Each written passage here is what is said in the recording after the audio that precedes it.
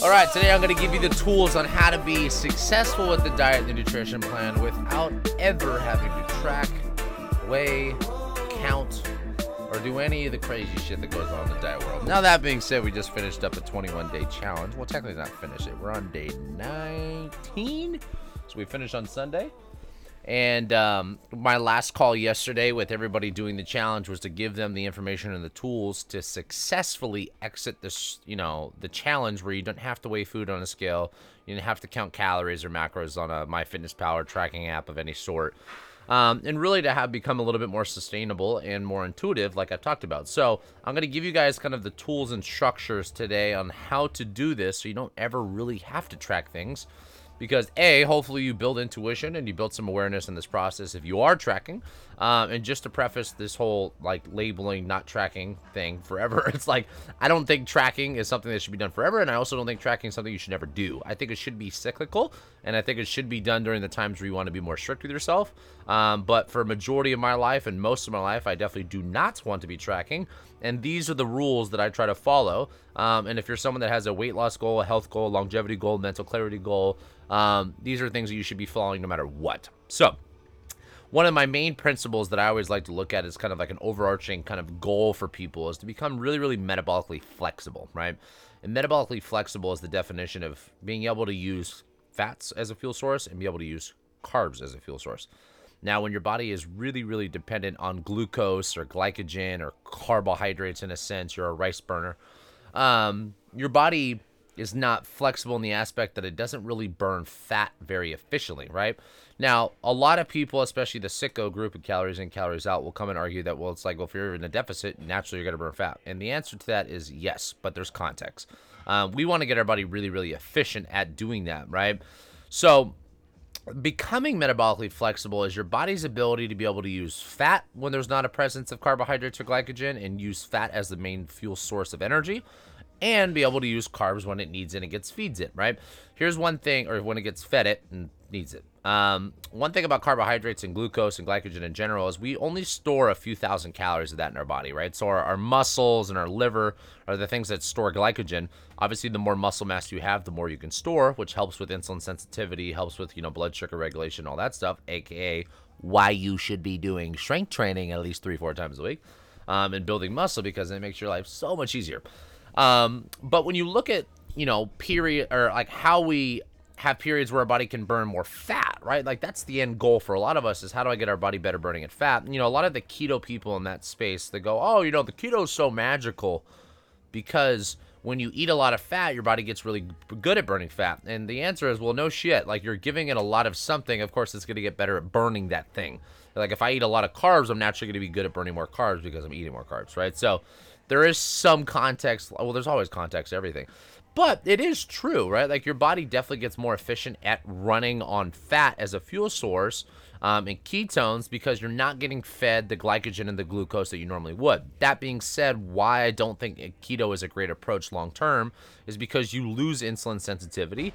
You don't have sustainability of not being able to have carbs in your diet anymore. So when you do eventually have them, or they get introduced at a random place like a wedding, your body doesn't control them as well, right? So blood sugar regulation is just terrible. So I think for long-term health, I think it's important to be able to cycle carbohydrates and be a little bit more cyclical for some people. So there's 2 ways that you guys can become really, really metabolically flexible. Number 1 is having some type of fasting window. It could be intermittent fasting. It could be maybe once a week you do 1 meal a day, so you have a 24-hour fast. Maybe once a quarter you do a 2 or 3 day fast. If you're someone that has a lot of fat to lose and a lot of weight to lose, maybe even doing something like an alternate day fast or doing a daily OMAD where you're only having 1 meal a day.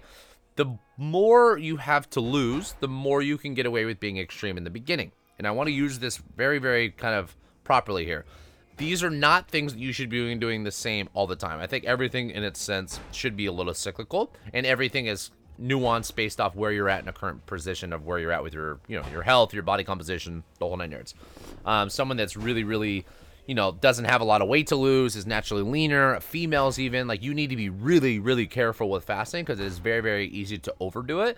The one thing about fasting that I always like to remind people is the fasting state is not as important as the fed state. If you are not giving your body the proper nourishment and nutrients in the eating window, the fasting magic kind of goes away. You're gonna bonk really, really fast because you're gonna be underfed, malnourished, and just not getting enough what your body needs to thrive.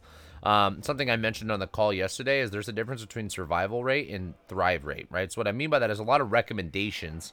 We're like, oh, you only need X amount of protein, right? Well, that's a great survival baseline. But in order to thrive, like, we want a little bit more protein, right? And that's one thing that I think a lot of these recommendations kind of get a little easy to confuse sometimes, is because it's not really the truth for thriving, right? We want to find something that makes you feel amazing, right? And makes you really, really good at burning fat. It makes it really, really easy to stay lean. And it makes it really sustainable in the long run, because looking good year round is a goal for all of us, right? And it's just not easy to do because you don't have the systems in place. You don't have the right structure, and you're metabolically not set up to be able to do that, right? The more metabolically flexible and like the more metabolically active your body is, the more flexibility you have built into the diet. So it's more sustainable in itself. So that's why, having muscle mass, having strength training, having proper movement, having good sleep and stress management, and then being able to introduce some of the things I'm going to talk about today in the nutrition space that make it easier to do that. So when it comes to fasting, here's one thing I will say. I'm not a really, really strict intermittent faster, and I'm not something that even as a coach, I'm really strict even prescribing. But the one thing I do try to be pretty strict with a lot of clients is you will be amazed on how much your sleep will improve if you stop eating 3 hours before bed, right? So if you go to bed at 10 o'clock, make your last meal or last thing that goes in your body, both food and liquids, 7 p.m. Now, that's a great way to create an intermittent fasting structure, right? Like for me, my cutoff is 8 p.m. So if I stop, and I'm not perfect at this either. This is one thing I want to be transparent with all you guys. Like, I'm definitely nowhere near perfect on this. And it's actually the one thing that I struggled with the most in this entire challenge was the stopping of eating late. But it was dramatic to see the difference in my sleep with Oura Ring and just how I felt even throughout that process subjectively. But if I stop eating at 8 p.m. and I have my first meal at 10 a.m., I've already created a 14-hour window of fasting and 10-hour eating window, right? So it's naturally, like, it's pretty easy to do if you stop eating, a little bit earlier in the day, right? Versus trying to skip breakfast. I think it's more, I don't know what the word would be. I would say it's more effective and it's more realistic to have, like, bigger breakfast and bigger lunch. I don't want to say maybe more realistic. Maybe that's kind of overstepping there. I think it's harder for some people to eat more of their food, especially the protein stuff that we've learned like in the beginning part of the day, but getting more of the protein in the bigger meals and breakfast and lunch and when the sun is shining, it's just more effective for the body when it comes to everything that you're trying to chase from a goal perspective. So, and then when you look at, creating more of a deficit, fasting is great for that, because removing a meal or removing some meals throughout the week are just great ways to add structure to eat less food, because you're like, wow, I'm not allowed to eat during X hour and X hour. So how you guys set it up is very subjective. If you are someone that's maybe like, got 10% or more to lose, or maybe even less than that, I think it's really, really powerful to even do a weekly OMAD. So once a week, an OMAD, for those that don't know it, is one meal a day. So maybe like one day a week, you say, you know what, on Monday, when I finish dinner, I'm going to only have on Tuesday, the only meal I'm going to have is dinner. So going from dinner to dinner, 24-hour fast. These are just easy ways for you to, physiologically, it gets your body more effective at using fat, because when you go a period without eating, so 14 hours intermittently, or a 24-hour fast, or a 48-hour fast, or an alternate day fast, your body has to tap into the stored energy that you have, and you're going to run out of that glucose and glycogen pretty fast. Your body really taps into becoming a little bit more in a ketosis state, and it starts to burn that stored fat, which is good.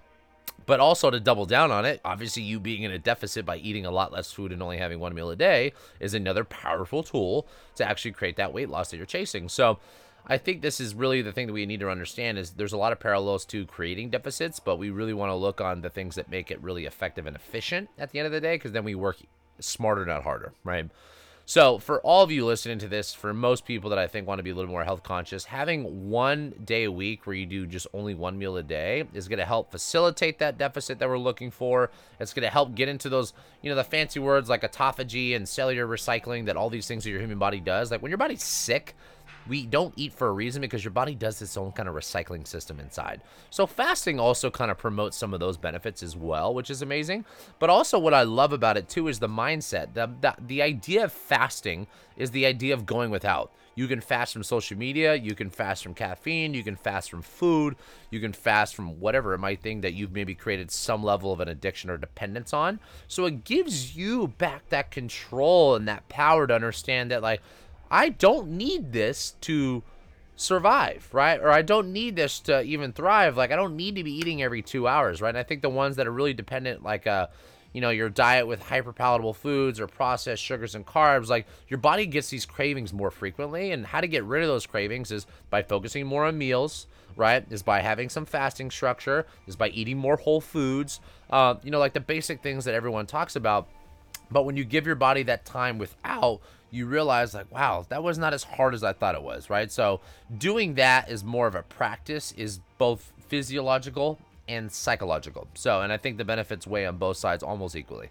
So that's one thing that's a very powerful tool for creating flexibility. A second thing is carb cycling. The one thing I will tell you from all my experience, both personally for myself and clients, carb cycling is one of the most effective tools for weight loss. Number one, being in keto or being on a low carb diet is a great way to create a deficit because you are removing almost an entire food group from your diet.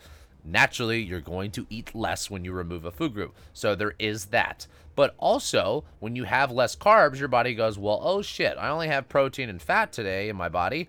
Well, protein's not that efficient in metabolizing for energy, so I have to use more fat. Obviously, fat that's coming from the food and the dietary sources that you're giving it, but then also learning how to be like, hey, let me tap into a little bit of what I have. Being in a deficit, you got to remember, if your body burns 3,000 and you're at a deficit, your body needs to make up that difference somewhere. And that's the whole point of tapping into what's stored. So in order for you to get really good at fat burning, you need to be able to tap into these storages. So having some type of carb cycling, it could be done a few ways. Number one, you can pick like 2-3 days a week where you go really, really low carb, higher fat, high protein. Protein should always be pretty equal for most days. I would say at least 6 days a week you're hitting your protein goal. Or you can do it within the day. So maybe only one meal a day has a lot of carbs. So if I do all my carbs after my workout, the other 2 meals are high fat, high protein. So that gives you basically a 24-hour carb fast a day. So you're only having carbs every 24 hours once a day. That gives your body more of the ability to tap into some of these storages. So those are 2 things that I think are very powerful. It's like, number one, in order to become metabolically flexible, you need to be in a deficit so your body can learn to tap into what's stored. But the 2 systems and protocols that I would use is some type of fasting intermittently daily, or a daily OMAD, or a quarterly 1-2-3 day fast. Both physiological and psychological benefits are there. And then I would do some type of carb cycling regimen for those that want to be a little bit more strict. And to be honest with you, that there's a lot of benefits to just doing that in general, because having that metabolic flexibility comes from your body's ability to say, I don't need carbs to be high energy and functioning at a high level. If you give them to me, cool, I'll use them. If you don't give them to me, cool, I'll use fat. And that's a very empowering thing as a diet approach, because you're not dependent on anything, and you shouldn't be dependent on anything. Now, the other part that I talked about was the 80% rule. 80% of your food should be focused on protein and produce. And when I talk about protein, I talk about animal more than plant. Plant proteins are not inherently bad. They come with a little bit more anti-nutrients, and they're less bioavailable. Meaning you can have 50 grams of protein from an animal source, 50 grams of plant, and you're not going to digest and metabolize 50 from the plant, right? So when you look at like phytates and lectins and oxalates and some of these plants things, a lot of the carnivore people like to demonize these things as bad. To be honest with you, once you cook these things, a lot of that stuff goes down anyways. But it is true because they're less bioavailable, right? So your body does not have the same absorption rate as something like an animal protein. So I personally, and I know for people that are vegan or vegetarian, for moral reasons or animal right, whatever the thing is. My goal here is not to step on anyone's opinion of what they decide to be vegetarian or vegan for. I am just telling you transparently as a coach, from a health perspective, it's not ideal. It's one of the only diets that requires you to actually supplement. Now, that being said, if that's your choice, more power to you. Just remember, it's going to be harder, and you're probably going to need to supplement to some extent. So I always encourage more animal protein than plant protein. Second thing is always look at the highest quality sources of protein, right? So I like grass-fed, wild-caught, pasture-raised, When it comes to plants, I love organic stuff. I don't really screw around with anything else. So when it comes to plant or animal, picking the highest quality stuff you can do. Protein should always be a big focus because it's the most thermogenic. It has the highest thermic effect of food. It's not really a source of energy for the human body, so your body's not going to store it.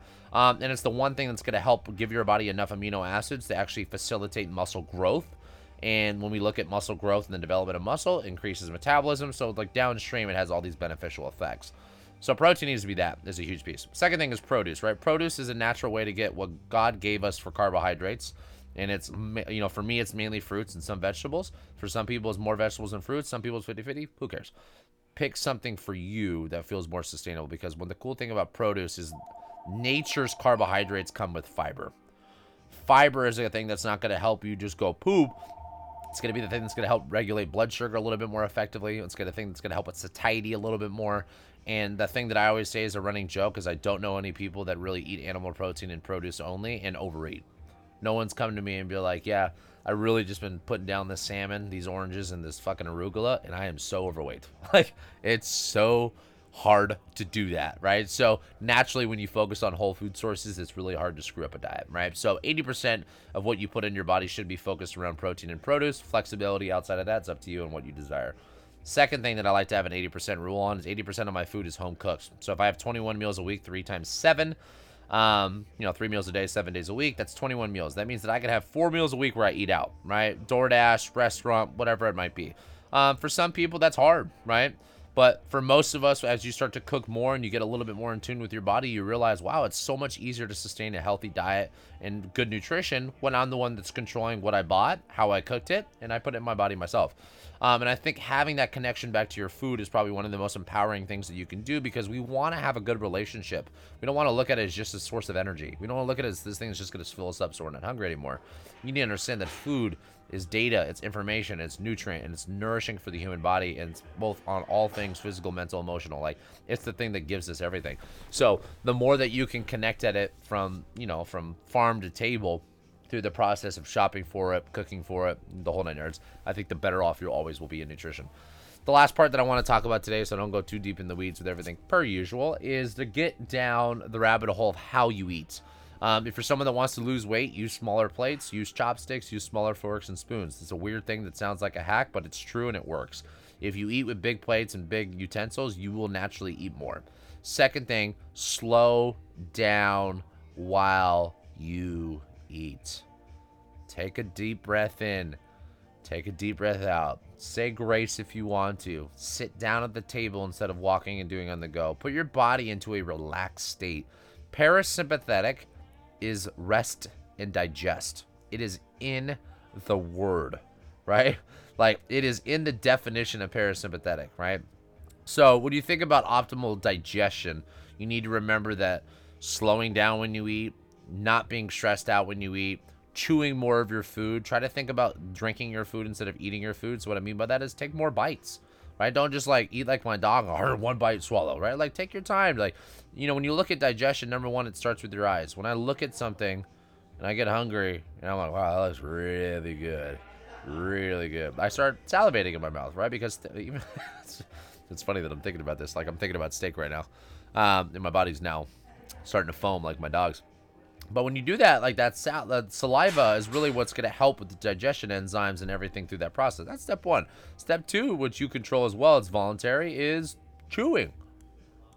The more chews per bite you can take, the more you can drink your food, the more you can help the digestion, right? Cutting your food into smaller bites instead of bigger bites. These are things that like a lot of us just don't think about. Slowing down, taking more bites per chew, or choose more bite, however the wording is correctly on that. Like, these are things that are going to help you guys not overeat. And when you eat to 80% full, because you got to remember there is a delay between the brain and the stomach. So when you go and you eat really, really fast, you're like, I can still go, I'm still hungry. Then you get to a point where you're like, wow, I'm so tired, I ate too much food, because you skipped by going so fast that you skipped that delay in the signal that happens, right? So taking your time I live by the 80-20 rule for so many things, but taking the time to 80% of the food's home cooked, 80% of the food's focused on protein and produce, 80% full, you know, and this is a great way to add balance into it, and it's just a great way for you to think about food. The last part of how to eat is when you're at a restaurant, you're at home, and you're and most of these tips are more focused for weight loss, but at the end of the day, I think from health in general, eat fiber, protein, and fat first, and save the carbs, the simple carbs for last. So if I have steak and potatoes but potatoes and butter and broccoli, I would eat the steak and broccoli as much as I can first, and then I would start to eat the potatoes later. Because if I eat the potatoes and the bread rolls and the butter first, I'm filling myself up on the stuff that's going to be not as nourishing for the body, not as satiating for the body, and then I'm going to probably naturally leave the stuff that's going to be better for me on the plate, right? So if you can change even the order you eat your food in, you make a big difference, right? So take those tools, guys. Like when you look at becoming more metabolically flexible, playing around with fasting windows are very powerful. Don't be too extreme with this because too many people screw that up. Play around with carb cycling, days of low carbs, days of high carbs, days of medium carbs, meals with high carbs, meals with low carb. Like just cycle the carbs naturally, right? Get your body becoming better at using fat as a fuel source. Pay attention to how you eat. And then at the end of the day, the more you can control from farm to table, you shopping. When you eat seasonally from like a farmer's market and you eat a lot of animal protein, it's really easy to give you the variety that you need throughout the year, and you're putting stuff into your body that's hard to overeat.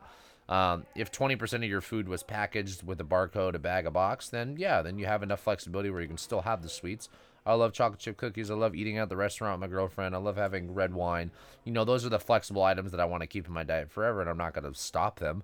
But 80% of the time, I'm eating enough animal protein to facilitate the goals that I have. I'm eating enough produce to actually give me the health and nutrients that I need. And I'm doing all these things that I talk about too. And some of it can just become very habitual when it becomes something that has become a habit for you guys. But in the beginning, it requires conscious effort. And conscious effort is something that is not easy because it's not a habit yet. And once it becomes a habit, it's then easier to sustain. So, hope you guys can take away something from that as always. If you like this one, give it a nice little thumbs up. If you think your mom, your dad, your roommate, your boyfriend, your girlfriend, your Instagram followers can learn from something like this, share it to the people. I do this because I want to share it, because I do this because it motivates me to see you guys win. So, take care. Have a great weekend. I'll see you guys next week.